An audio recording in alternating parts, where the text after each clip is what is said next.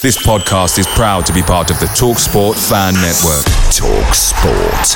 Powered by fans. There's never been a faster or easier way to start your weight loss journey than with PlushCare. PlushCare accepts most insurance plans and gives you online access to board-certified physicians who can prescribe FDA-approved weight loss medications like Wegovy and Zepbound for those who qualify. Take charge of your health and speak with a board-certified physician about a weight loss plan that's right for you. Get started today at plushcare.com/weight loss. That's plushcare.com/weight loss. plushcare.com/weight loss. The TalkSport Fan Network is proudly supported by McDelivery, bringing you the food you love. McDelivery brings a top-tier lineup of food right to your door. No matter the result, you'll always be winning with McDelivery. Order now on the McDonald's app and you'll get rewards points delivered too. So that ordering today means some tasty rewards for tomorrow. Only via app at participating restaurants. 18 plus. Rewards registration required. Points only on menu items. Delivery fee and terms apply. See mcdonalds.com.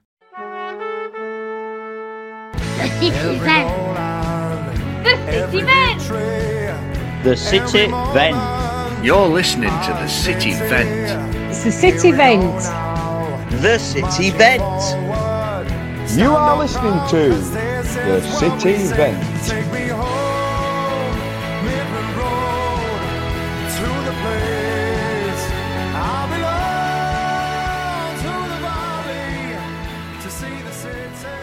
Hello everyone and welcome to episode 3 of The City Vent. Thank you for tuning in. I'm with my co-host Chris. Hello, how are we doing? All right, mate, how are you? Yeah, not bad. Good week, and some interesting stuff come out this week, hasn't there? Really? Yeah, a few bits and bobs. Obviously, we had the interview with Sparks that seems to have gone pretty well. People seem to like that on Twitter. But looking at things more at the club, 2 players, Luke Hendry being the first one. Yeah, I don't think it's any surprise to anyone that he's been offered a 2-year deal. I only see him as backup. I don't see him in the first team. Don't think he's got the quality to be in the first team. When he first came back to the club, he did actually look. He was rather good because he was sprinting up the wing. He looked like he was getting involved with the wingers. He's prone to a mistake or two. A 2-year deal, I'm surprised at. I've got to say, I'm quite surprised that he's got a 2-year deal. But it's more additions. I don't think that. Well, he's not going to be a first-team player, is he, for a starter? So I don't think we need to worry too much about that. It's just more bodies that we have got still. Do you not think he's going to be a first-team player then? Because obviously, signing a 2-year deal at the age he's at, do you not think he's trying to nail down that right-back position, or do you not think he's got a chance of it making it his? Because who else have we got in that position, really?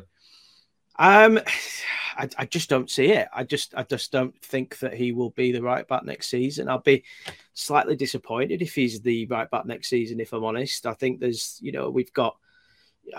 Cousin Dawson, but it looks like he's going on loan, isn't he? Obviously there's Oscar Vrelkel, but let's face it, that's not going to happen. I feel like it's probably the weakest position we've got, but maybe it's the one that we've got too many of at the moment. So, yeah, I would be surprised, but obviously the club have seen something in him to give him that initial 2-year deal, which, by the way, have you noticed that all these contracts that have been signed have said initial rather than a 2-year deal? So it looks like the club are, looking after the future and seeing it as a 2-year, and then the club can decide whether they carry on a 2-year deal or not. So putting that option clause in where they can, extend it if the club want to, I guess, and protecting their interests as well as a player. So, yeah, I'd probably agree with you, to be honest, on Hendry. I think, I don't know, I'm on the fence a little bit with him. I'm not overly impressed. I think if you've got ambitions of going up and being at the top end of the division, I think you want better. I think if you were bottom 10 in League Two, I think is a pretty solid addition. But I think we probably need more, especially when you think about forward capacity. Somebody that can drive the ball forward, like you mentioned, and whip it in. I feel like there's probably better out there at this level, but we'll have to see. So from that one, we'll move on to the other signing. We've paid money to Walsall for Emmanuel Osidibe. You can Osidibe. Yeah, again, another mixed bag, really. So, if you looked at Walsall fans, so If you looked at what they said, inside joke, if you looked at what they said, it was very mixed. A lot of them were quite happy he was going. A lot of them said that he had an attitude problem, complained about him, said he was quite lazy at times, scored a couple of great goals for them.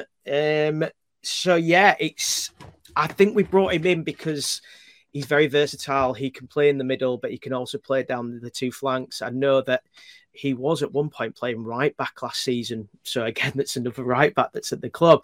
I see him being, again, another impact player that maybe comes off the bench.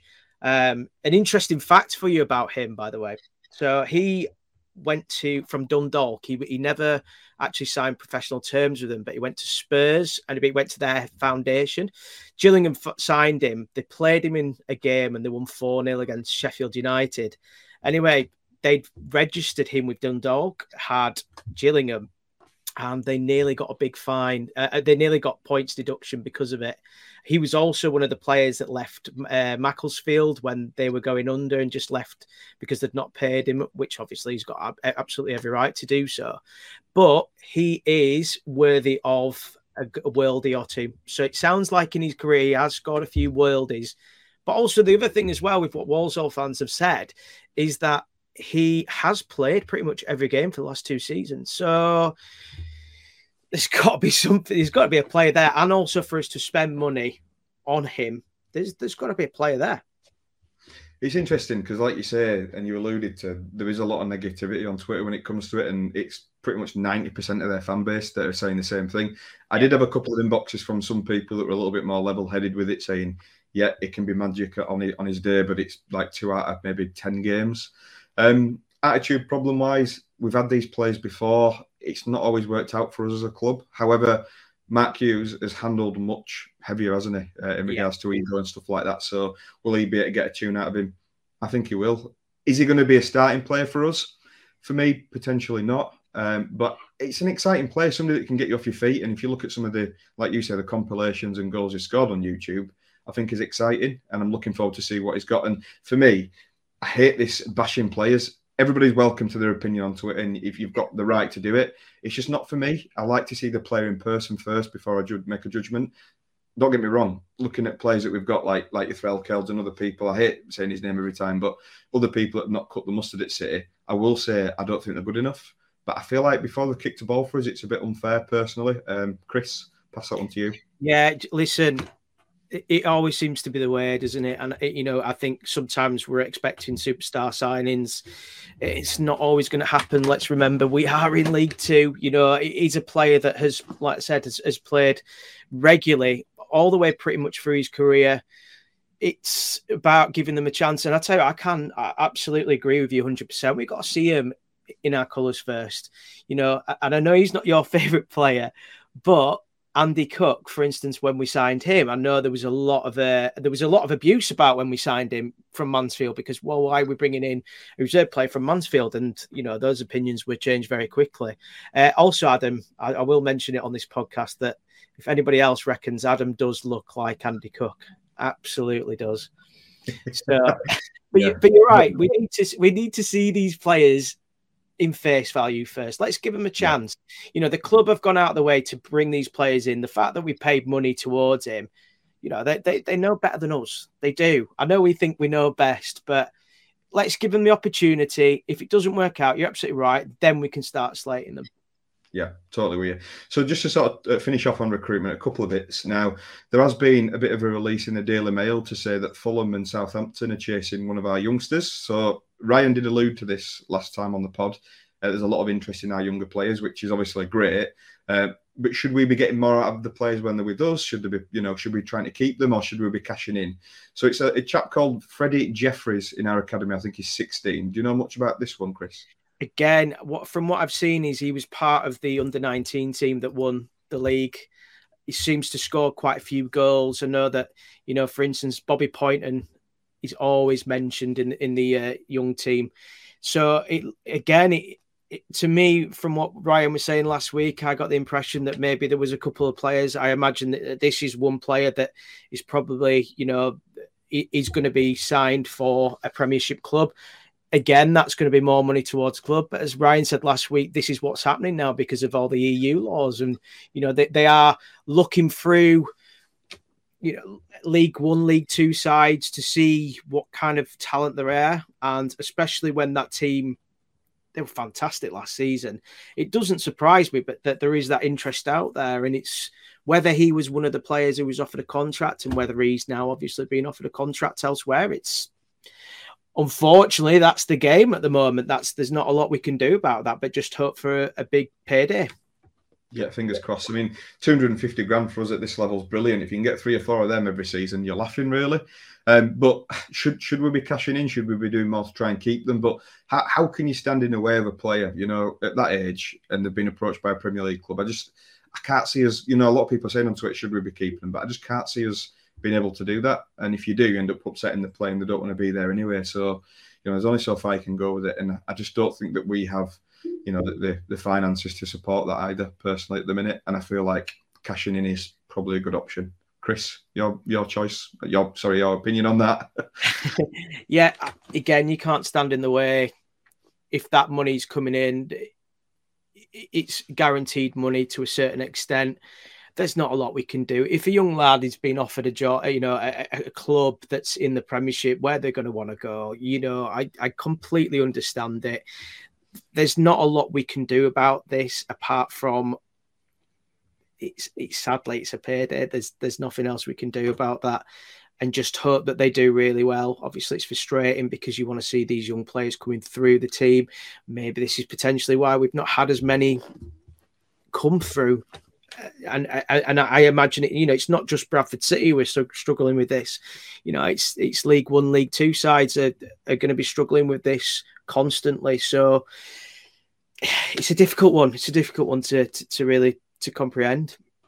Yeah, and there's not going to be much released on it either. There might be a piece in the TNA if it happens, if it doesn't happen. But as Ryan said on the last pod, we're not going to hear much from the club because they don't speak about obviously players under 16 years of age. So we'll have to just see what happens. And obviously, they're doing something right in the academy, though. They're developing these players the right way. They all seem to be doing pretty well. So we'll just have to watch his space, I guess. But we'll just see. On recruitment, just going back to that one, I guess we'll just see what happens over the coming weeks as well. I don't expect to see much over the next week, personally. Not that I know anything, because I don't. But I feel like we've done a lot already. And I feel like maybe the rest of the players, we're waiting on them a little bit. There has been a bit of a teaser on Vernon and Pereira as well that I think we should quickly talk about. So Vernon, somebody spotted him on holiday and tweeted him, and he tweeted back saying, have a good holiday, and put a couple of beers. And I don't know, maybe we're reading a little bit too much into it, but to me that means that there might be something in it, him coming back. But does that mean that we're going to get him and Pereira? So on about Pereira as well, on the second note, Pereira has obviously been posted a video training in Bradford City kit from last season. And he's put a few winks and a couple of likes here and there. And I think Mark Douglas, who's a journalist, put something out saying that Pereira does want to move back. I don't know who he sourced it or where he's got that from, but it's interesting. I think he has got unfinished business. And I think Pereira, out of all those 4 players, you're looking at Powdy, Watt, Burnham and Pereira, I think he's the one that may just come back. Chris, I'll fire that to you. Yeah, well, Pereira was seen his pre-season training, so he's calling it, isn't he? Was it? Am I right in thinking that he had his training kit on, Bradford City training kit on? And Mark Douglas probably knows he's from somewhere because he's Newcastle Chronicle, or he was anyway. I'm not sure if he is still, but he's a City fan. So whether I'm more hopeful about Pereira. I don't know why, but I just got this feeling that there's something going on. Talking to the lads from the Luton podcast, they seem to think there might be something going on there as well. So we'll see with that one. Vernon, it's 50-50. I just can't read it. Just can't read whether he's going to stay here. I've got a feeling still he's going to go to Lincoln, and you wouldn't blame him for that. It's going to, we're just going to have to see. I'm sure we're going to find out in the next couple of weeks. Obviously, we've got the kit coming out. Would one of these players be shown with a kit when it's brought out? Maybe, I don't know. I'm completely guessing there. So we'll just have to see what happens. But I think we'll be in a better position this time next week. I think we'll know a lot more about what's going on. Thank you, Chris. So this is a new feature this week. We've got a fan on that's going to join us. We're going to do this over the coming weeks as well. So if anybody's interested, feel free to drop us an inbox and we'll look to get you on. So the fan that we've got on this week is Craig Andrew, otherwise known as South Coast Bantam, I think, on Twitter. Is that right, Craig? Yeah, you got it, yeah. Thank you for joining us, mate. I think you were quite keen to come on, talking about football. I think it's something you like to do. So any opinions on what's going on at the minute at Bradford City? Yeah, it's quite an exciting time, really. And I know we always say this at the beginning of pre-season, like, I don't know, we're probably the most optimistic fans out there, Bradford City fans at the start of the season. So it slowly fills in with pessimism after about 3 or 4 games. But, you know, we start off very optimistic. However, this has got a proper ring about it. You know, we've got a manager who's, you know, Premier League class, let's face it, in charge, who started to get us playing well towards end of season with what were, you know, some average players there. The players he's brought in, you know, they're not big names, but someone like him, you trust his judgment with who he's brought in. So, yeah, I'm positive. You know, I'm glad we've got Jamie Walker tied down. I know there's a lot of pressure on getting Charles Vernon down, but, you know, I think we've got enough quality. Issa, if he's fit and ready to go again, you know, I don't think Vernon will be a big loss. Same with Powdy O'Connor, you know.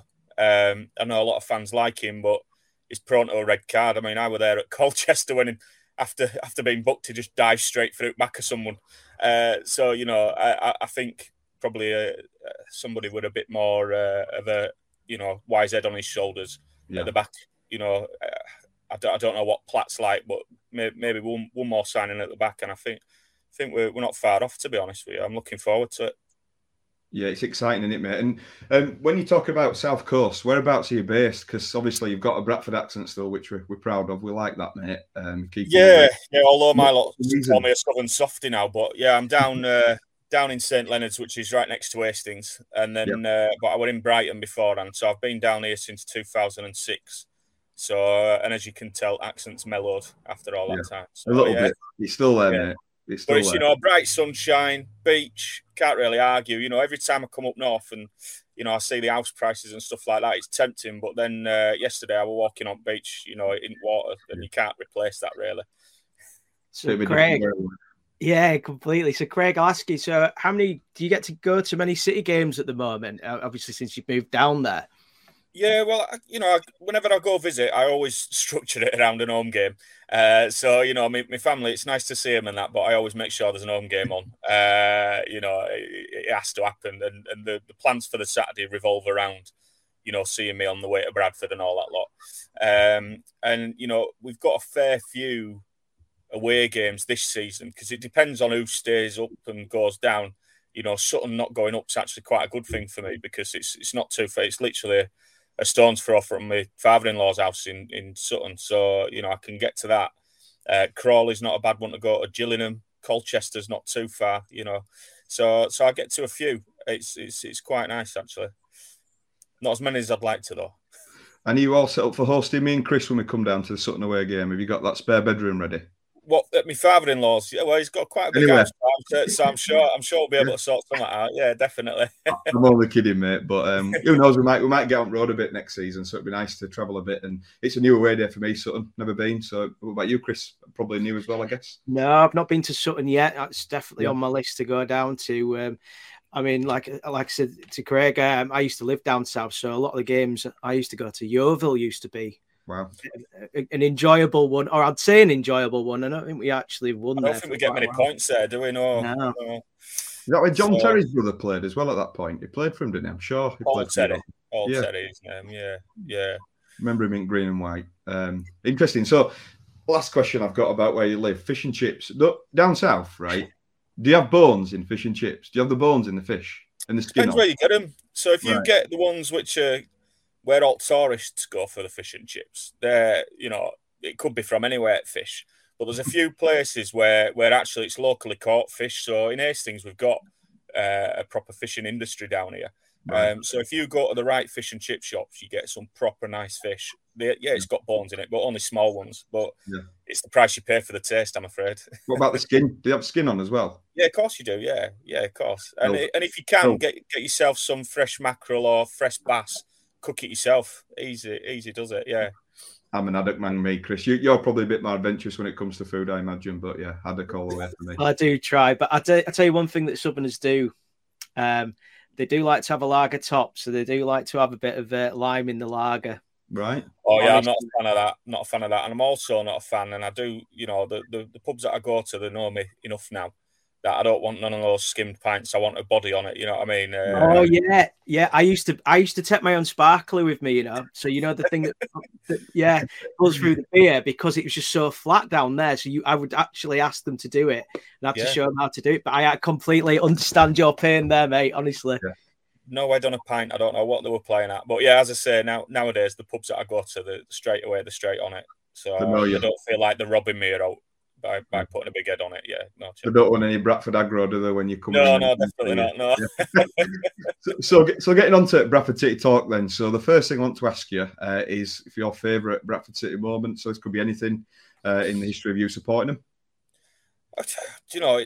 There's been a fair few. Lots of ups, lots of downs. 2 administrations, promotion to Championship, to promotion to Premier League.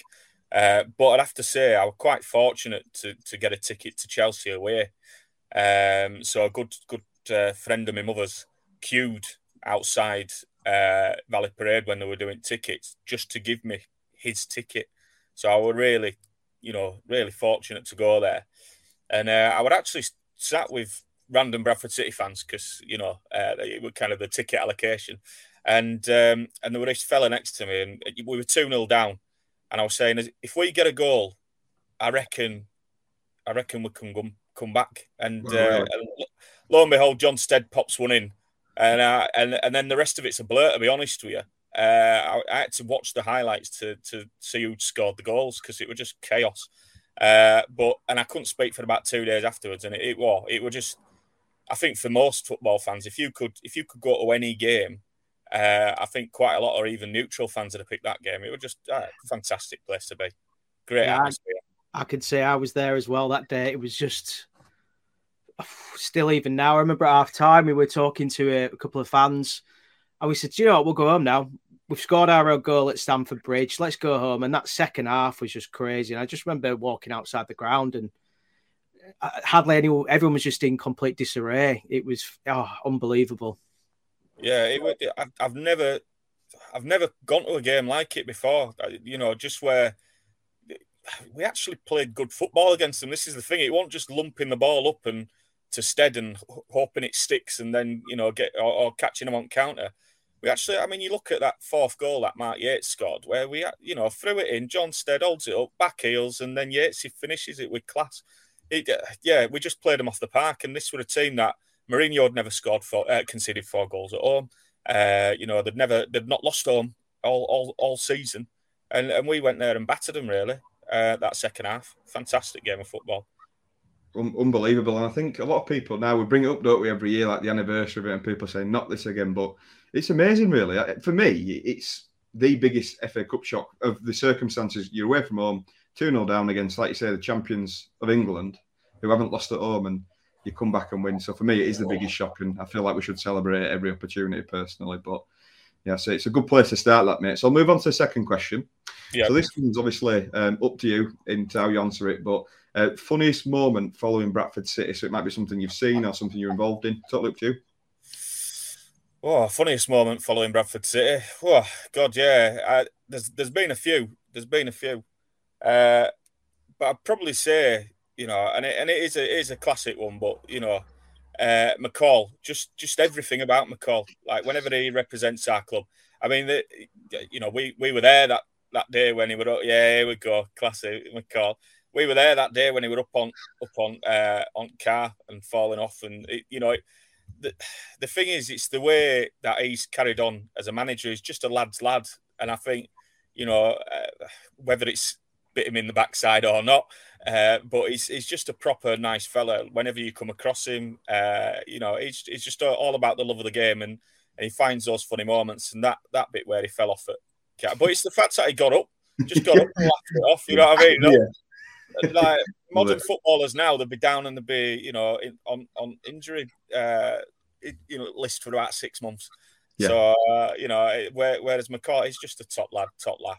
So that, or I'd like to say the John Stead So What interview I love that of it. He's like, yeah, so what? It just like epitomises what I don't know. We're always a bit of the maybe it comes and bites us back in the butt, but we're nobody's favourite opposition, are we? And he kind of, even though he were only on loan at that time, he came and epitomised what it means to be a Bradford City player at that time. And he was like, yeah, nobody likes us, nobody likes the decisions that go against us, but so what? You know, classic line. Loved it. Was that against Sunderland? Was that in the FA Cup against Sunderland when he ball? They said they weren't sure if the ball went over the line, and he just said, "So what?" It is hand, yeah. And he went, "So what if it come off my hand? Counts as a goal, doesn't it?" So you know, like when Aaron McLean scored one, and you know, and then he scored one. He scored one, and it was definitely an handball. Can't remember who it were against. And Mark in the cup or something like that. Yeah, and we were also, he scores with his hands. He scores with his hands. Yeah, he couldn't score with his feet, could he? I was going to say. It's about all he could score, yeah. But no, some great examples there, Craig. Next question, I'll give it to Chris. I don't know if you can see the agenda. I'll pass it to you, mate.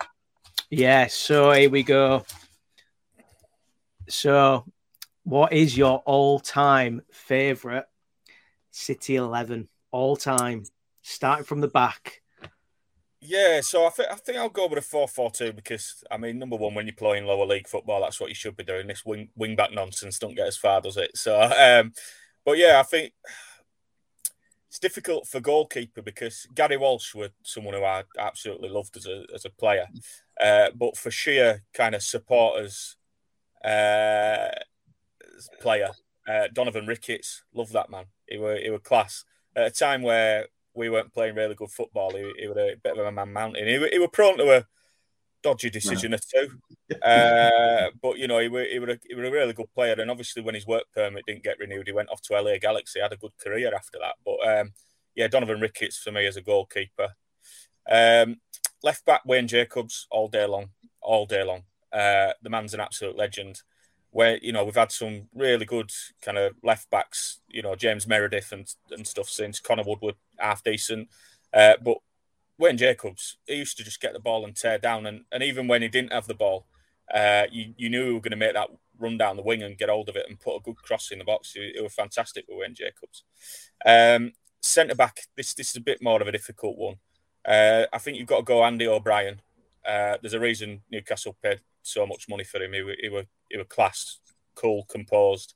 I actually met him once opening up a local supermarket on my. I lived on Woodside Estate when I was up in Bradford, and it was the most random thing. It was him and Gareth Wally just opening up the shop. So it was peak of the promotion campaign as well. So they should have been concentrating on proper stuff, but no, they were there opening a shop. So, but yeah, Andy O'Brien, and I think it's a difficult one, but I think Andrew Davies, love that guy. Like he'd dive in for an header at ground level, like just an absolute. There was no wonder he got us injured as often as he did because he just threw his whole body into every single challenge, and I loved him for it. He plays and defends the way that I like to see people play and defend. You know, that old-fashioned centre back. Right back, Stephen Darby. You can't beat it. Can't beat it. I just did a massive charity walk for him. You know, he's my classic. If I had to put a captain's armband on any of our former players, I love Stuart McCall, but Stephen Darby gets it for me. Best right back I've seen us play. So that's the defence sorted. I'm going to go controversial on left mid because it's a loan signing, and it's Matty Etherington. I don't know if you guys ever saw Matty Etherington play. Yeah. When he came on loan to us, there's no way he should have been playing at that level. He were already class.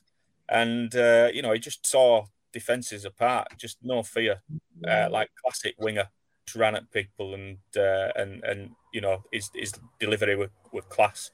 Were at West Ham when he came, was he? He were at West Ham, yeah, he'd been at Peterborough. Him and Simon Davies were at Peterborough and you know, one went to West Ham, one went to Spurs. But I think Etherington, after his loan spell with us, started to do all right at West Ham, but I think he was still quite young when he come to us, but he was just a class above. You know, it was a toss-up between him and Peter Beagrie. I loved Peter Beagrie, but but Matty Etherington, he just got me up off my seat whenever he started running with ball. Right wing, Jamie Lawrence, love the guy. Like when he first came to us, his crossing was something to be, wanted. He used to run down wing, you'd get off your seat, and then he'd spank it 50 yards into the other stand, and then all of a sudden, that promotion season, it became class, absolute class. I remember one goal he scored against Norwich where he just ran straight down the middle of the pitch, and it was like the parting of the seas. It just opened up, and he just ran and ran and ran, and then it went. And we were like, "Have we just seen Jamie Lawrence just take on like the whole of Norwich's?" Absolutely class. Yeah, and I remember the one where he scored against West Ham away, where he did a similar thing, just ran head down, didn't even look up, and then all of a sudden just chipped it, and it was straight over to Stephen Bywater. I always remember that because it was Stephen Bywater's professional debut for West Ham. Yeah. And at one point, he was just shaking his head going, what is this game all about? Class game. Was that 5-4 in the end? Yeah. 5-4 of them, yeah. That's the one where Di Canio, after he'd been fouled for about 3 times by Gunnar Haller, he was like, sub me off. Yeah. And then got straight up and scored. Classic Di Canio, really. So centre mid, Gary Jones gets it for me, one of them. For a man of his kind of ripe years when he came to us, 36, although, I'm 40 now and I still like to hope there's a 1-year contract somewhere. You look a bit like Gary Jones, Craig, to be fair. Well, when I was next to him, I actually did look a lot like people would take it. Like that Spider-Man thing. Who's who? Yeah. Yeah, exactly. Yeah, because when I got up to Valley Parade of a month after my walk and I got to meet Gary Jones, my mum was like, "You do look incredibly similar," although he's got a fine beard on him. He's got a finely trimmed beard. He's got a better barber than I have, I think. So, but yeah, I mean, he came to us at 36. He'd been class for Rochdale, and then some more stuff to come up here. There we go. So yeah, he'd been class for Rochdale, and then come to us, and there wasn't much expectation, to be honest with you. He was just kind of a steady hand. That was the anticipation, and then he came in and he just ran that midfield, and the whole team just responded to him because he kind of led by example. You get these players, and you see it. Like I always remember David Beckham for Greece. When we played Greece and he scored that. Beckham, England were playing so poorly that game, and he just single-handedly lifted the whole performance of the team. Think about Roy Keane versus Juventus in Champions League semi-final. It's very rare that you see players single-handedly lift the whole team, but Gary Jones did that for a full season. We had a lot of kind of fledgling players who were finding the feet, and he was just that calm, steady rock all the way through the season. And he got our only shot on goal against Swansea.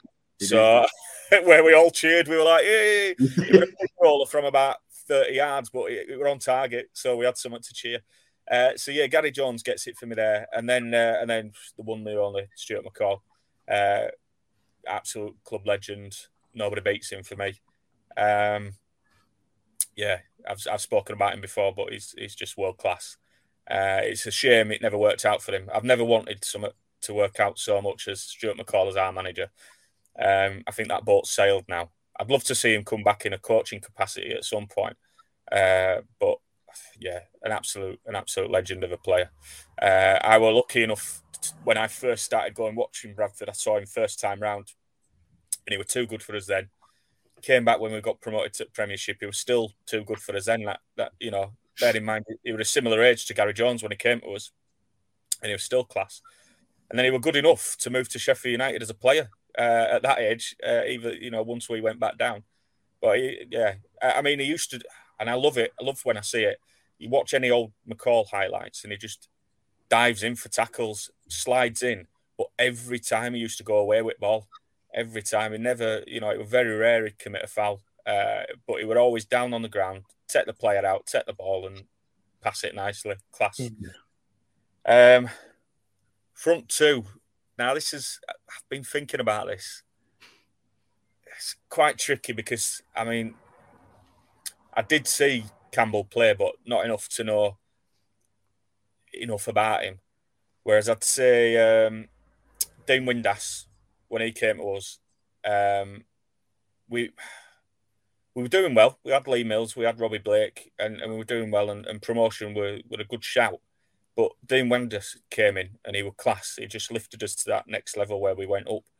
And then obviously came back to us when we were struggling and scored lots of goals in those lower divisions before eventually moving back onto Hull. But yeah, so Dean Windass for me, just because of the amount of years that he put into us, the stuff he's done afterwards as well. He's a proper clubman, and just how bonkers he was as well. Yeah. Like back in the day in Premier, he was a good laugh, absolute good laugh. And then it's a toss up between Nahki Wells and Robbie Blake, but I think I'm going to go Robbie Blake just because, like Nahki Wells as a clinical finisher was fantastic for us, absolutely fantastic. He kind of left under a bit of a cloud. That soured it a little bit for me. Why he went to Huddersfield of all places, I don't know. And I think that kind of soured it. I still love Nahki Wells, but whereas Robbie Blake kind of he was forced out of our club in a way. Never really wanted to leave, and he was class for us. I don't know if you remember the play, that season, but where I talked about Jamie Lawrence had run with his head down and wouldn't necessarily know where he were going, but all of a sudden it up. Robbie Blake knew what he was doing. Mm-hmm. He'd sit people down left, right, and centre. He's the only player to have scored a goal at Valley Parade where I saw a referee clap afterwards. I think it was against Bristol City. He just sat about 3 players down and chipped it over the goalkeeper, and it was just absolute. I would always have the mind that we're going to call my first child Robbie Blake, and it never happened because once I sounded out the idea, it came back with a solid no. But yeah, Robbie Blake gets it for me. So yeah, Windass and Blake. So sorry. Who would captain your team? See, I've put a few in there, haven't I? Yeah. Stephen Darby for me. Darby for me. Yeah, definitely. He's just a world class fella, isn't he? So. That comment, Chris. Were you going to say something? I was just going to go back on the Robbie Blake bit, but we'll cut that bit. It's all right. That's fine. Going back on time. No, I think that's a good team, mate. I think you put a message in for when we're going to cut it, I think, Chris. But yes, it's a really good team, that. To be fair, I know what you're saying with Derby. It was a really good professional, and it was sad how it ended. McMahon sort of took over that right-back position, and he just sort of pushed out a little bit. And did he go to Bolton? Did Parkes take him? Yeah, he went to Bolton, didn't he? I think it was quite clear that we didn't really... I don't know if we didn't offer him terms, but for whatever reason, it just didn't quite work out in terms of a new contract, because it didn't seem like he really wanted to leave us. No. And I've said this before when I've talked about Stephen Darby, and he was one of the few players where when he's gone with my best wishes. I actually wanted him to go on, succeed, get back to the Premier League, just because of the effort that he put in as a player. Yeah. He never give up.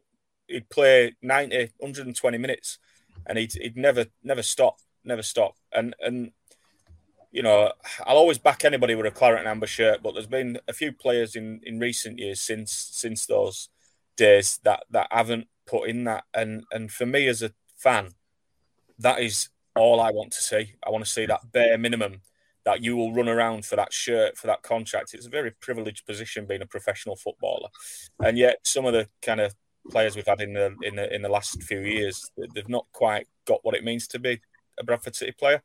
Hopefully Hughes has turned the tide on that, and we're going to start to see those kind of players again. There's been a few in our team, but not enough, I'd say.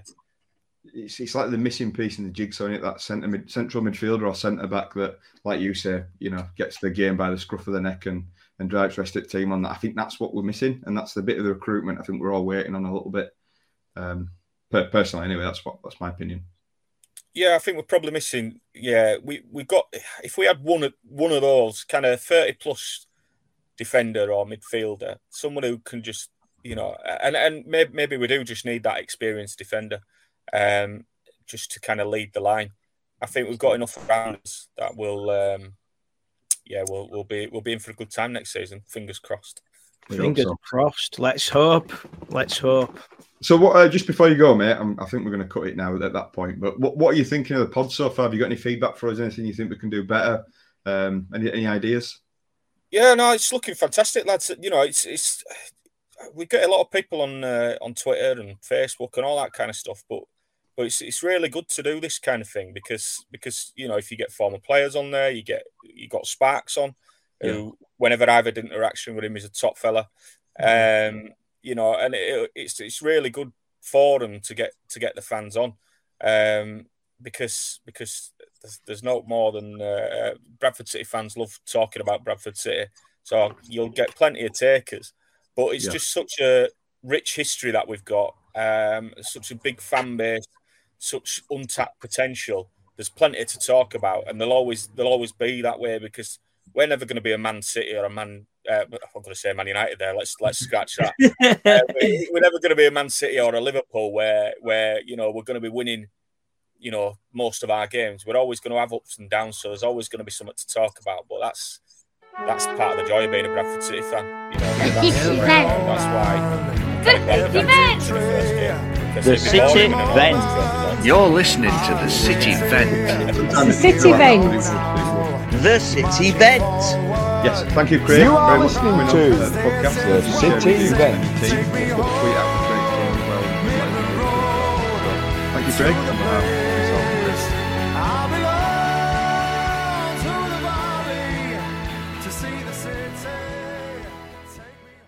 Hello, everyone, and welcome to part 2 of the podcast. We've got a special guest for you today. We've got Richard O'Donnell, former Bradford City goalkeeper, unfortunately. So welcome, Richard. How are you doing? All good, thank you. You?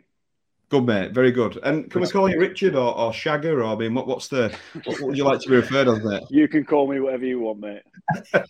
All right. And this chant that obviously Bradford City fans have created, is that come from anywhere apart from you just being a good-looking man? Or I mean, is it got any context to it? I imagine not. Not that I know of, mate. Unless people have got mistaken identity. But it's funny because I think my wife first heard it when we played Mansfield away, and my lad came as well. Oh. And my lad were like, "What are they singing that for?" And they were like, "Don't know, really, not sure." But no, yeah, I don't know. Obviously, it started at Exeter first game of the season last year, and just took off from there. What are your thoughts on it? Good, bad, or otherwise? I mean, you seem to sort of take it in good spirit, but is it a bit embarrassing or? No, I laugh at it. To be fair, sometimes we play games, and obviously away games are probably. It's more evident to me because fans they tend to be louder away and they're right behind you in stadiums that are a bit smaller, so you hear it more. So sometimes I can't help but laugh while the game's going on, and it's just it's just one of them. It's all good fun, isn't it? Yeah, it's a good one. Well, you're looking well, mate. Anyway, you've been on holiday, haven't you? I've been looking at your Instagram. You look like you've had a good time. We have, mate. Yeah, we have. Like most people, we've not been away for 3 years, so it's been it was nice to get away. Kids loved it, which was the main thing, and. Yeah, we had a great time, so happy days. Well, are you back in training at Rochdale and are you starting at some point? When's pre-season start? We start on Monday, a week on Monday. Right. I think most people are starting back any time that week, to be fair. I think Brad for the 23rd, maybe, I heard. So we're 20th. But yeah, I'm really looking forward to it, to be fair, mate. Obviously, it's been 4 years since I've had something new and something different, so... You know, it's a fresh challenge, and I'm looking forward to it. To be fair, it's like going back to school for the first day, isn't it? You're new people, new surroundings, but no, they've. You know, I get a really good feel from the place. It's a really, really family oriented place. I took my kids down there a couple of weeks ago, and you know they were brilliant with them. And obviously, speaking to the manager and that, it sounds like a good project that he's trying to put together for next season. So I'm excited for it. Well, congratulations on the move anyway. Obviously, we're a bit gutted that you've gone, mate, but wish you all the best. And maybe not against us. Maybe not against us. Drop a few flags if you want. We'll see how we go. So I'll pass it to Chris now to ask the first question. So, Rich, I'm going to ask you, because obviously you played for quite a few clubs in your career. Who's the best manager you worked with and why? So the best manager I've worked with, I'll always say the same so far. Dean Smith. He was at Walsall and now obviously at Norwich, who's been obviously in Premier League with Villa and Norwich this season. He was brilliant. He was down to earth, win, lose or draw. You'd come in on a Monday, you know exactly what you're going to get from him. You know, I've been in some places and some dressing rooms and some clubs and some managers where you come in on a Monday after a loss and people are scared to talk. People are thinking like, are you allowed to have a bit of a laugh still, or You know, because no one goes out on a Saturday to lose a game of football, but when you come back in on the Monday, you've got to get on with it. It is what it is. But some people and some managers that I've worked with, you know, if you seem to be having a laugh or a joke on a Monday after you've lost, it's like end of the world, losing a game. And listen, no one likes to lose, but it's part and parcel of football. You've got to get on with it. There's no point in moping and sulking about it on a Monday. But Dean was brilliant. Like I said, win, lose or draw, you would do a debrief on the Monday, look at good things, bad things. And he was just a brilliant manager, looked after the lads. He was a real players manager in the sense that he'd look after you on and off the pitch. He was really, really good. So it probably doesn't surprise you how well his career's come on from Walsall, really, then? No, absolutely not. Like I say, he went to Brentford when they were in Championship and did really well there, and then got his sort of dream move to Villa. Obviously, he's a boyhood Villa fan, and his dad was a boyhood Villa fan, and I know how close he was to his dad and how proud that sort of made his dad. So it was a lovely story, him going back there and being successful, getting promoted, and then doing well in the Premier League with him. So, no, it doesn't surprise me at all. He's like I say, he was brilliant. Tactically, was fantastic as well. Awesome. So, next question is a bit of a sort of a double-ended one.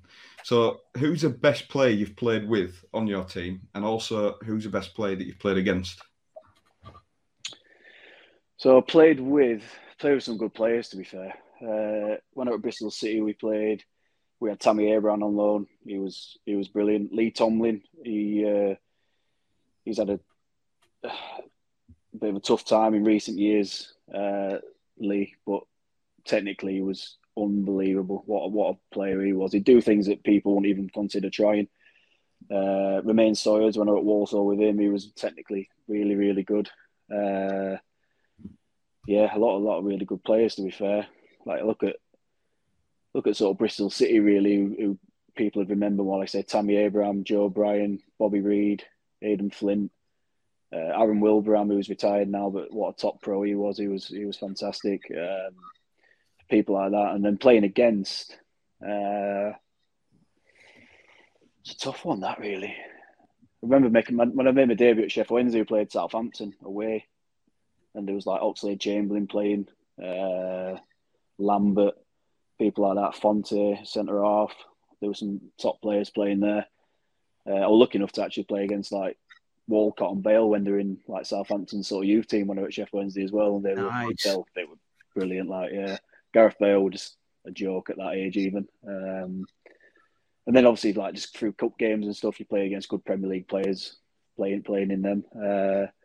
But again, playing at Championship, there's a lot of very, very good players in the Championship. So, you know, there's a lot of players who are, like I say, I remember that Sheffield Wednesday, my debut game, because obviously it was my club, and not they are my club, and you know, making my debut for them was special. And obviously, like I say, playing against like Oxlade-Chamberlain and players like that. So it were, I just remember that more than any. Yeah. So obviously you left Walsall to join Bradford. What made you do that? What was it about Bradford that inspired you to come and join us? Yeah, so I left Northampton to come to Bradford. Yeah.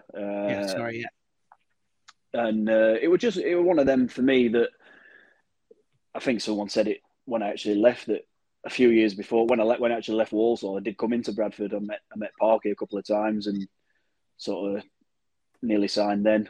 I ended up signing for Wigan because they'd just been relegated from Championship, and you know they had still really good players and a massive budget to sort of try and get back up. They had parachute payments still from Premier League because they actually had a couple of bad seasons, so they were in a really strong position. So I made that choice to go there then. But it's always a club, obviously, when you're reasonably local to a club like Bradford, that you look at and think, yeah, that's somewhere you'd want to go and play. Obviously, the stadium, the fan base, and everything sort of speaks for itself. And I suppose when you're sort of like a Yorkshire lad, it's one of them clubs that you look at and think, yeah, I'd love to go and play there one day. And obviously, I was lucky enough to go and do that. Yeah, obviously, you know, we had a very difficult season. Obviously, League One, obviously off the field, it seemed to fall apart. Was it obvious to the players what was going on behind the scenes? Was there a bit of turmoil going on because of that? It was pretty was pretty obvious that there was a lot of discontent around the club with the chairman. It was pretty obvious, and I mean my personal dealings with Edin were fine, really. When I met him, he was there when I signed, and he was sort of fine with me personally. But at the same time, obviously, I didn't really agree with a lot of things that were going on at the club at the time. And even before I came, I heard stories of people who have been around the club for a long, long time, 20 odd years, like getting sacked from the club, and then obviously being sort of working with him at the club at that time, it was difficult because obviously the fans didn't like him, obviously for a lot of reasons, and so yeah, you could tell it doesn't affect the players as such. You can't use that as an excuse for the poor season, because we had a very, very good squad, and to be fair to Edin, he signed a lot of very good players that year. It just didn't click together and didn't work, and I know, like I said, they paid a lot of money on wages and transfers in that season for players, so you can't sort of blame him for that side of things. But things that were going on behind the scenes, you sort of hear, and obviously I'd like to think I'm a man of principle, and I didn't agree with a lot of the things that were going on and what I heard. And have you got an example of anything? I mean, I don't know if you can share it with us, but is there anything that went on that you were a bit like, well, that's not quite right? No, I mean, like obviously Mickey and Drew were two very young sort of managers, and I think that Edin sort of used that at times to sort of try and manipulate as much as he could and try and do things his way. I think that was pretty obvious. I can remember after 2 or 3 games, maybe 4 games in the season, Edin pulled me and I think it was the rest of the lads that actually signed that summer. He pulls us into the office and started sort of saying like, "What's going on? Like, you lot need to be better," and this, that, and the other. And we sort of just putting the blame on us and sort of saying like, "You lot need to do better. You lot need to, pull this together with all the lads and turn this around." And we're only 3 or 4 games in the season at this point, and I'm thinking it's not quite right that the chairman's pulling us in. This was at the training ground, and obviously he was around the training ground quite a bit, which is not too uncommon. It happens. Chief execs and chairmen are always hanging around. You don't have a problem with that, but you sort of want them to just, keep themselves to themselves and let people do what they need to do. And I just found that quite odd that he pulled us in after a few games and sort of tried to give us a bit of a rallying call. Really, like I say, it was still very early on in the season, and for me, that should be them sort of things should be left to the managers and the manager. But yeah, I mean, again, he used to sort of text me on I remember once he texted me at like 6 o'clock on a Tuesday night when we had a game, and he texted me just saying like, "Come on, you need to get the lads like up for this game," and this, that, and the other. And I'm thinking, well, yeah, obviously I will. That's sort of what I try and do. But it's just a bit odd that he's texting me at 6 o'clock on a Tuesday night when we've got a game at the same time. So, listen, again, for me, personally, he did nothing to me for me to sort of dislike him. But there was, like I said, there was things where you're thinking it's not quite right and stuff. But like I said, just hearing stories of what sort of happened the year before and stuff, you sort of got a feel for why the fans sort of disliked him. Yeah, things have changed a little bit. Sorry, it's true that his office used to be above the training ground, right? He used to watch out and watch you guys. No, not really. I mean, you can't even from where the sort of changing rooms in our building is at the training ground. You can't see the training pitches anyway. Right. So he couldn't see that. Like I say, he came to the training ground. I don't think he actually had an office at the training ground. There was the manager's room and then the coach's room. Right. There's not really much room at the. Yeah, there's not really much room at the training ground for to have the chairman having an office, to be honest. So no, he never had an office there, but he was there, which is not uncommon. A lot of people do. Chief execs like Ryan now comes quite often and either watches training or comes in for dinner and has sits around the lads and then has a chat with the manager and the coaches. It's not uncommon. But like I say, like Ryan, for example, would just leave. Like he'd sit and talk to the lads, but he would never get the lads in and sort of start asking questions and this, that, and the other. He'd leave that to the person in charge. Yeah. So you talked about obviously Tuesday night at 6 o'clock there. This one's a little bit left field and might catch you by surprise a little bit. But I run these Twitter spaces and a chap came on and said that Theo Robinson had 6 cheeseburgers before a match once on a Tuesday night. Now, I don't, can you confirm or deny that, Richard? Listen, I can't confirm or deny that because I wouldn't know whether he did or not, but I would like to think he didn't. And I wouldn't have thought he did. I would never say he did do that. I don't know where someone's got that from, unless he's seen him personally do it. Well, apparently he did it at the Forster Square McDonald's. He ordered 6 before a game on a Tuesday night, and then I think somebody got injured in the warm-up, so he ended up starting. But like I say, it could be a load of rubbish, but I thought I'd ask you, mate. I'm not even sure who could eat 6 burgers from McDonald's, especially. That's true. I'm not sure that'd happen, mate, to be fair. No, I don't think Theo would do that. So on the ridiculous side, then, have you got any sort of funny stories while you've been at Bradford about any of the players or anything that went on? Anything you can think of? Oh, dear. Funny stories. There's always been like different bits of Christmas do's flying around, but generally I can't think of anything that particularly stands out. I mean, Christmas do's are just funny, full stop. Obviously, we didn't have one for a couple of years because of COVID, and we were supposed to go this year, and it got called off last minute because COVID sort of came back, didn't it, towards Christmas, and things got closed down a bit again. We were supposed to go into Manchester, but I'm trying to think if there's anything that were. There's a good one with Levi this year. Levi would. I'm not sure he'd really appreciate me telling everyone, to be honest. So I don't know if I can, but I'll do it. It'll be right. I think he got. I don't know if I can tell you. I don't. If it were me, I don't like people telling. You've got to now. You've committed, Rich. Come on. Basically, the lads offered him money to do something, and he did it. and they were never going to pay him. But I'm not going to tell you what it were because it hygienically it was horrendous. Brave? Would you say we're brave? Brave or stupid or both?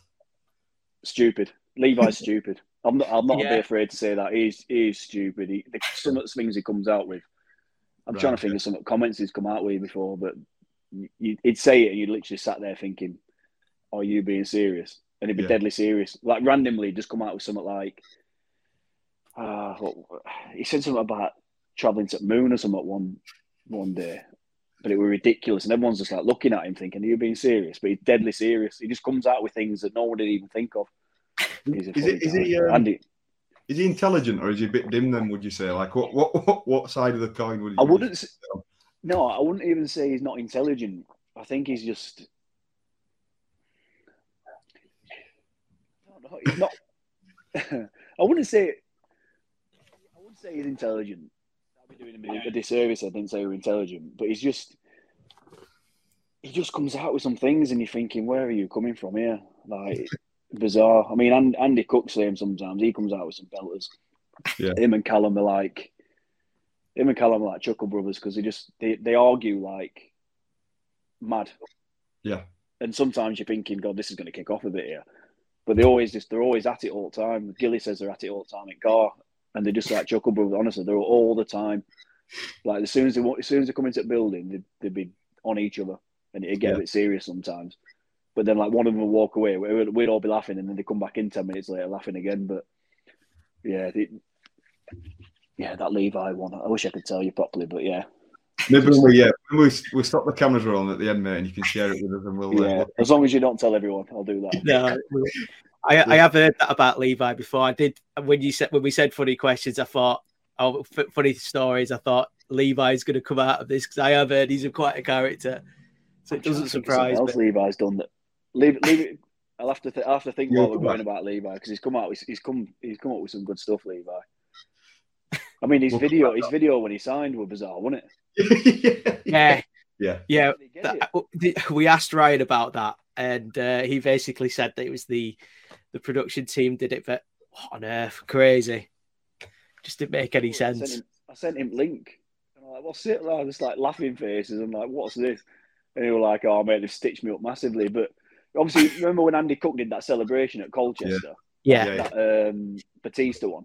From wrestling, obviously you sort of got like, but Levi never did anything like that, so I didn't see where it sort of came in, and it was just bizarre. He's got to do like a sliver on pitch when he scores or something, like a rattle. He's got to score. You don't get far enough forward. So just getting us back on like a bit of a serious point. Well, you can think about the story. I can't wait to hear something else. So this one, again, it's up to you if you want to answer it or not. But is there a fundamental issue at Bradford City? Because since you've been here, let's be fair, things haven't gone to plan. It's just been it's coming all the way down on it like a roller coaster. So on that point, what do you think about that? And do you think that Mark Hughes might get things right from working with him? Do you think he's a man that might take us forward? It's hard for me to sort of comment on fundamental issues at the club. I mean, the one thing I would say that I think sort of Ryan has got right more so now than it were. I mean, I think that during the first 2 years or so, we would go through, obviously we were going through a lot of managers, but every manager, when they had a transfer window, recruited players for his style of play. And then another manager would come in who's got a different style of play, and then you've got these players for another 2 years and stuff. So, for example, we had Martin and Mickey for the first, when I first signed, and they wanted to play football. And then David Hopkin came in and he wanted us to hoof it. And the summer window, we signed players who wanted to play football. So it was a bit like, well, you're signing these players and now it's a totally different style of play. Then we went, obviously Gary wanted to play a bit of football, Stuart wanted to play football, and Derek obviously didn't want to play football. So you're having these different sort of styles. And I just think if you look at successful teams throughout the leagues, really, I mean, look at Forest Green in our league. They recruit managers and players who play and managers who want to play a certain way, and they recruit that regardless of who the manager is. They recruit players for a certain way, and they recruit managers for a certain way of playing. Whereas I think that we sort of didn't do that for a long time. Obviously, Ryan, to be fair, he's went out and got Derek in the summer, last summer.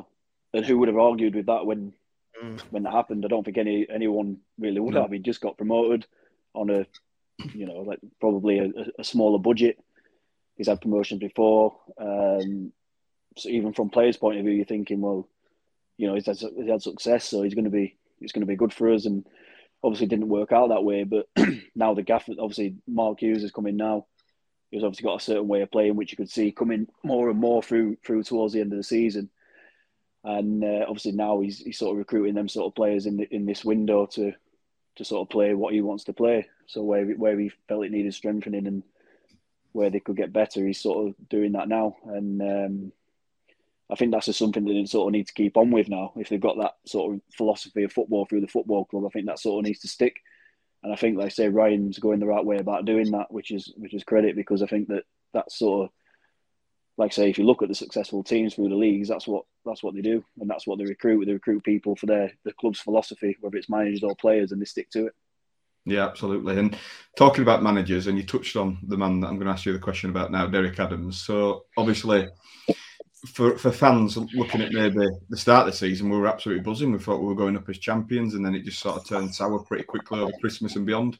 So at some point, did the dressing room think it's not right here? Were the arguments in there? Were people not enjoying the football? Can you divulge any information about your opinion on Derek and where it went wrong, in your opinion? No, I mean, what I would say about Derek is that I don't think there's one sort of fan, if they're being honest with themselves, that when he got the job, you were thinking, yeah, that's a poor appointment. You can't have been. Us as players, we were thinking, well, he's going to give us the right chance of getting up and this, that and the other. I mean, it's hard for me to sort of say, obviously, everyone knows why the sort of fans turned against him, because how we sort of were, how he came across at times in the press and stuff like that. Obviously, that's not sort of for me to sort of go into and why he said it and how he came across. That's nothing to do with me. But all I say is, as players, whoever the manager is, you play to how that manager wants to play. So obviously Derek was quite direct. We didn't play out much. I mean, I always remember. I go back to David Hopkin quite a lot. I mean, I like David Hopkin. He was a really good guy. But David Hopkin wanted to boom it. And I always remember getting stick for it because I was kicking the ball long every time to Owen Doyle. But that's what he wanted me to do. So as a player, you do what the manager wants you to do. So if I weren't doing that, there's a chance I wasn't going to be playing in the team. But I remember fans going, "Oh, why is he kicking it long to Doyle all the time? He's not going to win it in air, blah blah blah." Well, surely you can see that's what I'm not doing it for the sake of it because it weren't really working. But that's what the manager wants us to do, and that's what you do. That's as players, that's what you do. You do what he told you to. And Derek was the same. Like I said, we had a really good start to the season, but then for whatever reason, it tailed off. And like I said, by the end of it, it sort of got a little bit sort of out of hand with sort of how it all came together in terms of like what he was saying. And like I say, it's not for me to say why he was saying it or what he was really saying, but obviously people didn't appreciate it, and it sort of went, like you say, it went a little bit sour. Well, we saw like the Finn Cousin-Dawson thing that I know you can't say it, but that's probably what partly you're alluding to, and the fact that the club captain moved to Barrow. I mean, as fans, you're thinking, what is going on here? You know, it was crazy times. What when the club captain moved as a player, I mean, does that change things in the dressing room, or how did you feel about that one? No, I mean, like, to be fair to I remember obviously when the gaffer came out and said that about Finn, and I didn't agree with it. Like as a player, I don't really agree with anyone coming out after games and blaming individual players, whether they're young, old, or whatever. I don't particularly agree with that. But Derek had done it before, so he wouldn't. He's not thinking that, well, Finn's a young lad, so I've got to protect him. He would just do it to whoever sort of it was, whether it be Niall or Finn or me, or that's sort of just how he was. So people just sort of got on with that. But when Niall left, we were all really shocked. Like, no one knew anything about it really. Obviously, we played on the Saturday, and I think it was it deadline day on the Monday? I think it was. Yeah.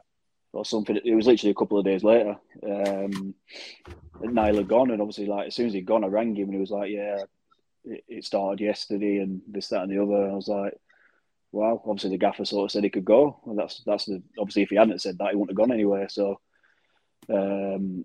as soon as a manager tells you can go, then obviously from Niall's point of view or any player's point of view, then you have to look, because you're probably not going to be in his plans going forward. You're probably not going to play. So, to be fair, we were all shocked, and but I mean, it's one of them in football. We were shocked, and like, obviously, like, well, most of the lads, I'm guessing, there might be some lads who didn't like Niall, I don't know, but most of the lads were disappointed to see Niall leave. Like, I got on really well with Niall, I still do, speak to him a lot. But at the same time, that sort of football, people come and go, and it can happen just like that, and people move on all the time. But yeah, it was a strange one, because, like I say, no one really expected it. Yeah, I mean, as Adam said, us fans, it was bizarre. It just seems like, you know, I've lost you. You still there? I'll have to just put you on here, I think, because I think the lad's turned his iPad on and I can't hear you now. It's right. Well, that audio's fine. As long as you can hear us. Can you hear me still all right like that, yeah? Yeah, you can still hear you, pal. Yeah, so. One sec, I'm just going to put that in. 26, 20. Where we're at. So I'll start again. So, yeah, for us fans, to be honest with you, when we saw that Niall had gone, we were all just... It just seemed like... For instance, there was Crankshaw before that as well, where I think he made an assist, and he was on the radio and he'd mentioned about it. And then the next thing you knew, Cranks had gone. And obviously Finn Cousin-Dawson and Canavan. But anyway, I think that's in the past now, I think. Well, let's talk about something else. So I want to ask you, what's your favourite memory from playing for Bradford City? Favourite memory?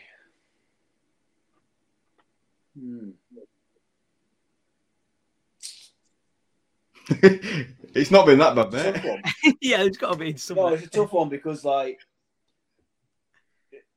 I really, it'll sound mad, but like that last game, even though I didn't play and I was walking around with my kids and that, like the reception I got was really nice.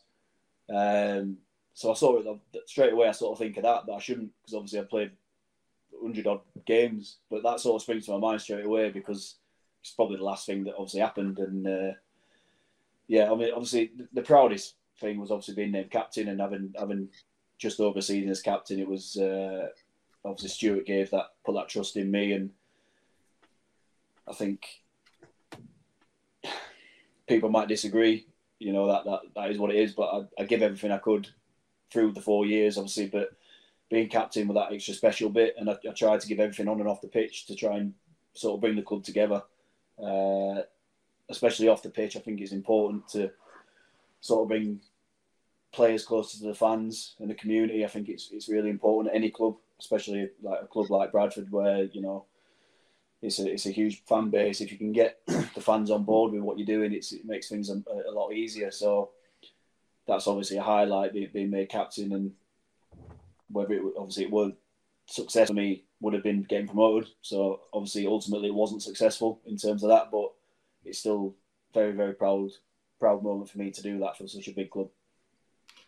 I think the fans will agree that you've been, an icon really for Bradford City, for the young fans, because my nephew actually gave him your gloves, and I think you did it for quite a few kids on that last game. You were giving gloves away and stuff, and to you, it's probably something to note to do that, but to those kids, it means absolute world. And I think that yourself. You probably come from a working class environment in Sheffield or Rotherham. I think I can't remember exactly where you're from, but you get it, and I think that's why you were so loved and what have you. And to be honest, it's such a shame to see you go. And I mean, asking this question directly as well, is it something that you wanted? Did you need to go to sort of further your career? Is it just like a fresh page, or what are your thoughts on leaving Bradford City? Well, it's a tough one, because if I probably got offered something, I would probably have stayed, because right. I loved it there. But then now I've sort of left, and I've got something fresh. I sort of think it was probably the right time for me to go. At the same time, obviously I wasn't playing for the last sort of 4 or 5 months, whatever it was. So really, it was probably time for me to go. Like looking at it from the outside, like now where I am in this position. But like I say, if I'd have got offered something, I'd have been obviously seriously considering it, because I loved it there. My family loved it there. My little lad's he's a Bradford fan really now, because when he got into football, I was at Bradford and sort of been there for 4 years since he started liking football. So he's like, sort of telling him I was leaving even was difficult, because he loves it. He loves coming, and he says even now he says he supports Bradford. So we'll be coming back to see some games and stuff, no doubt. But yeah, I mean, like I say, I'm in a fortunate position where I got fixed up quite quickly with a club, and I'm delighted about that. So now I can sit back and reflect, and I think it probably was the right time for me to leave. Yeah. Yeah, and you think you've got how many seasons do you think you've got left in yourself, Richard? Then you think you're going to go to your 40, or what's your plans? Are you going to play until a certain point and go into coaching, or what are your thoughts? I haven't really got any thoughts, mate, because genuinely, I feel as good as I did like a few years ago, like 8 years ago. I don't feel, my body feels fine. Don't feel any less fit. I don't feel any less powerful. I think it's just one of them things that you sort of know when you know. I've got no age, or I think I'm going to finish. I am going to hopefully go into coaching. That's what I want to do. I've just applied for my A license in goalkeeping. So I want to try and get that done in the next year or so if I get onto it. And I'm sort of doing some work at Sheffield Wednesday Academy now, doing the goalkeepers there, just to sort of get me ready for that, whether that might be 3, 4, 5, 6 years on, whatever it may be. I wanted that little bit of experience in my coaching to sort of help me when I do finish to sort of go into a decent job, hopefully. But yeah, in terms of, I'm only 33. I could have 5, 6, 7 years left. And like I say, I think it's just one of the things that you sort of know when you know. But at the minute, like I say, my body feels like it did when I was 24, 25. I feel no worse. I feel fitter than I've ever been, really. So I don't feel, it's not even something that's popping into my head. That's fair, mate. Yeah, so I've got 2 last questions for you, Rich. I'm going to bring it down a little bit. So first of all, the first question is, who is the best mascot in League 2? Best mascot? What was the one at... There was a really strange mascot this year, and I can't remember who it was. Oh, what was it? It was a proper strange looking mascot, and everyone was like, "What the bloody hell is that?" Was it the boiler? Probably Chris. It was. Was it Chris in crowd? Yeah. Could have been. It wasn't. Well, the answer is probably Billy Bantam. Is it Billy Bantam? It's not. It's not. No, well, that last game of the season, my little girl was obsessed with Billy Bantam. So she was giving him cuddles all day. But then, like I say, we went to Rochdale a couple of weeks ago, and I used to buy 2 Desmond Dragon teddies from shop for my kids as well. So their favourite is now Desmond Dragon, unfortunately. So yeah, I couldn't really tell you the best one. I'm gonna have to say Desmond Dragon because he's my kid's favourite at the minute. There you go. It's not the giraffe, is it? You're on about, Richard? Sutton. That Mark Hughes got a picture. Where a giraffe? It could have been. Yeah, it might have been actually. Yeah, it just came in my head then. But yeah, I'm glad you didn't say Billy Bantam anyway, mate. That's me too. No. And last question for you, Rich. You walk into a magic restaurant, you've got every single meal you could ever imagine, okay? And they can recreate anything you want. What you're having for your starter, what you're having for your main, and what you're having for your dessert. Right. Starter, I would go like fully loaded nachos. I'm a big nacho fan. So I'll go like cheese, jalapenos, sour cream, guacamole, the beef on top, everything. Like fully loaded. Main meal. Main. Is this one of them where it's like your last meal? Or is this like... I'm not like dying or anything, am I? I hope not. I hope not, Rich. No. Depends. Would that change your mind? If you're going to die afterwards, does it make a difference? Probably. Maybe, yeah. Because I'd probably like... If it was on my last meal, I'd probably go for like a big, massive burger stack or something. Just a big, greasy thing like... Not 6 of them, no. Otherwise, I might go for like a... I might go for like a nice pasta. I love pasta, so... Yeah. If it's not my last meal, I'd go for some sort of like a creamy sort of pasta. Yeah, like a carbonara sort of style. If it's my last meal, I'd go for a big stack burger or something like that. All right. And dessert, what are you saying? Dessert, I would probably go cheesecake. So, what sort of cheesecake? Yeah, I'm thinking lemon. I love a lemon cheesecake. Oh, I'm with you, 100%. It's a nice palate cleanser, isn't it? Lemon. Yeah. Yeah, lemon cheesecake's good. I'm not a massive sweet fan, to be fair, in terms of like desserts and stuff. I love sweets. Yeah. But I'm not like a big like cake lover or stuff like that, really. So yeah, I pick sweets normally. Just before we tie off, you said cheesecake, so I'm going to ask you another question. I know Chris said it's the last one, but we put a tweet out and we asked fans, you might have seen these actually, we asked fans to ask you some questions, and this one was bizarre. They've asked what your favourite cheese is. Favourite cheese? I did see that actually. I think I'd just go for it. I like halloumi. Yeah. But I'm a sucker for a bit of brie at Christmas time, like. Yeah. Yes. That were one. That were a Levi one. He called it Brie. Brie. What's this Brie cheese here? Brie. Honestly, that's just him in a nutshell. Stuff he'd come out with. Brie. Yeah. Brie cheese. Oh God. Brilliant. We'll sign off there. It's been an absolute pleasure, mate, to have you. Thank you very much for coming on, and honestly, you've been an absolute gentleman and a model professional for us, and we wish you all the best in your future career, mate. Thank you. Thank you very much, guys. No problem. Been a pleasure. Cheers.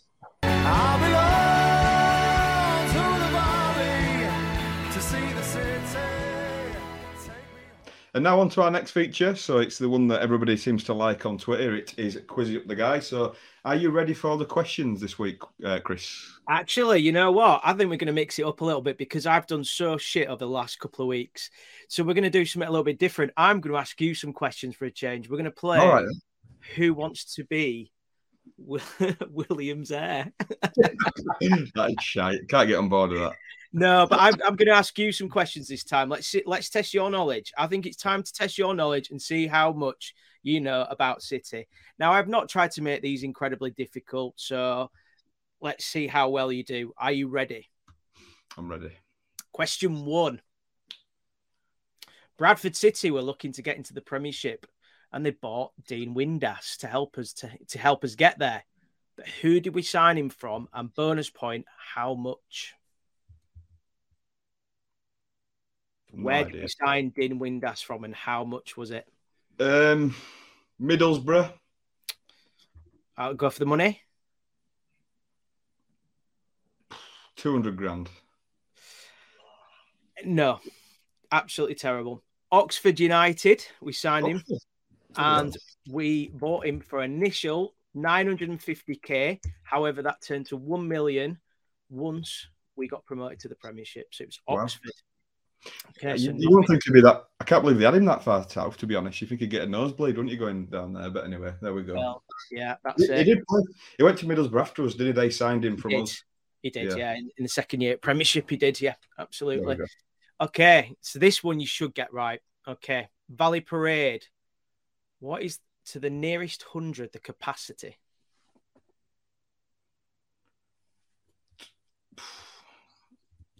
It's 23 or 25, isn't it? Or is it 26?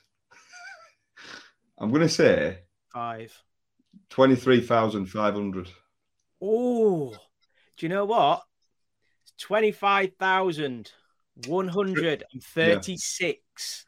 So I knew it was not other 23 or 25. 0 for 0. I don't think you're going to get this next one, but we'll see. Jeffrey Richmond became the chairman in 1994. Frank Stapleton was the manager at the time. However, who was Jeffrey's first managerial appointment at City? 94? Yeah. So wasn't the manager already in place? He was a manager, but that was Frank Stapleton, so he was sacked. So who was his first appointment? 5, 4, Cammy, but it's not. 2, 1. Are you going with Cammy? Yeah, I know it's not, but no, it's not. It's Lenny Lawrence. However, Cammy was in after Lenny Lawrence, so you weren't far away. Okay, so we're 0 for 0 so far. Can I just say that I've never said that I'm a quiz listen, we're just doing the quiz.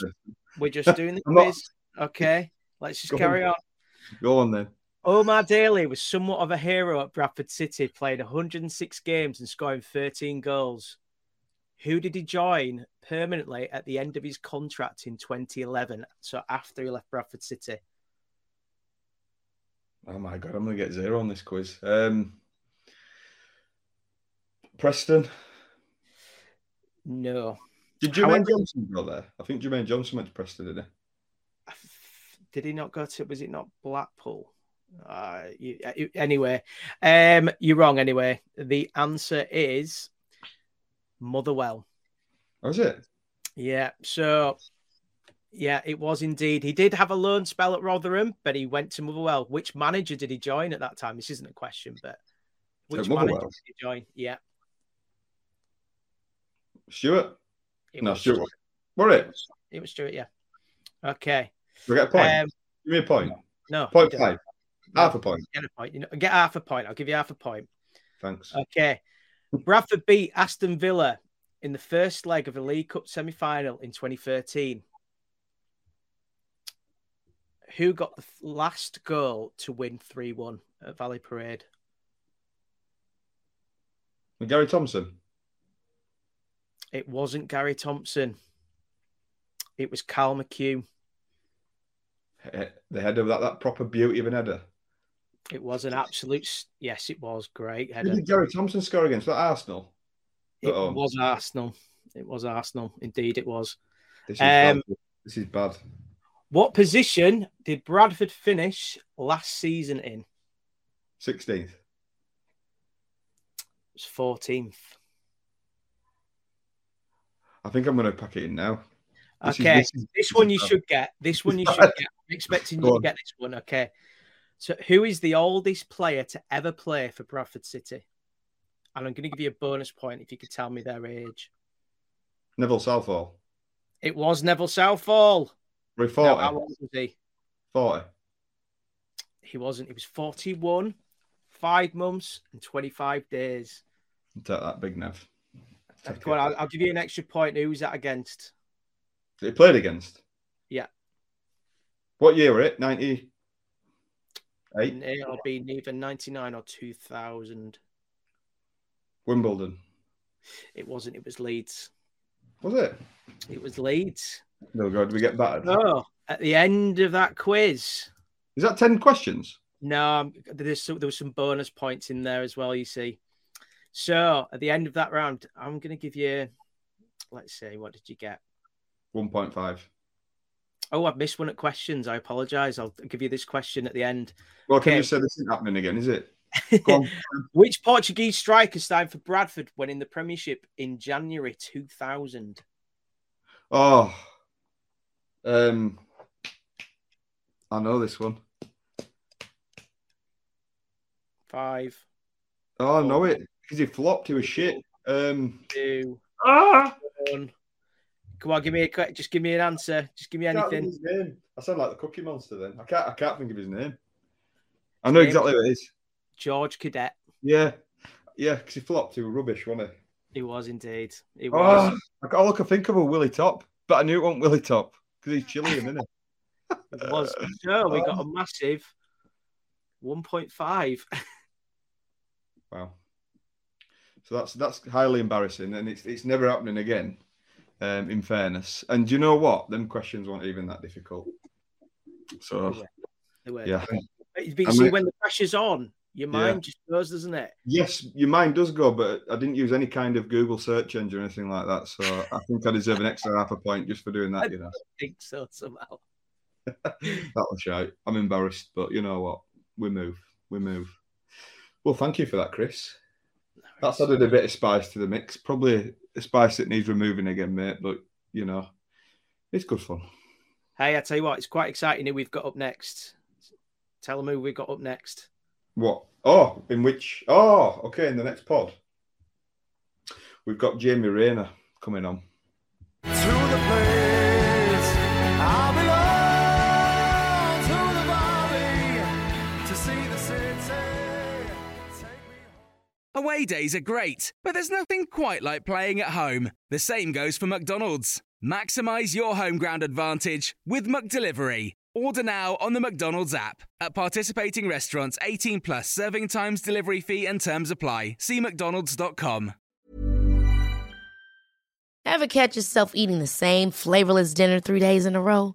Dreaming of something better? Well, HelloFresh is your guilt-free dream come true, baby. It's me, Keke Palmer. Let's wake up those taste buds with hot, juicy pecan-crusted chicken or garlic butter shrimp scampi. Hello Fresh. Stop dreaming of all the delicious possibilities and dig in at HelloFresh.com. Let's get this dinner party started.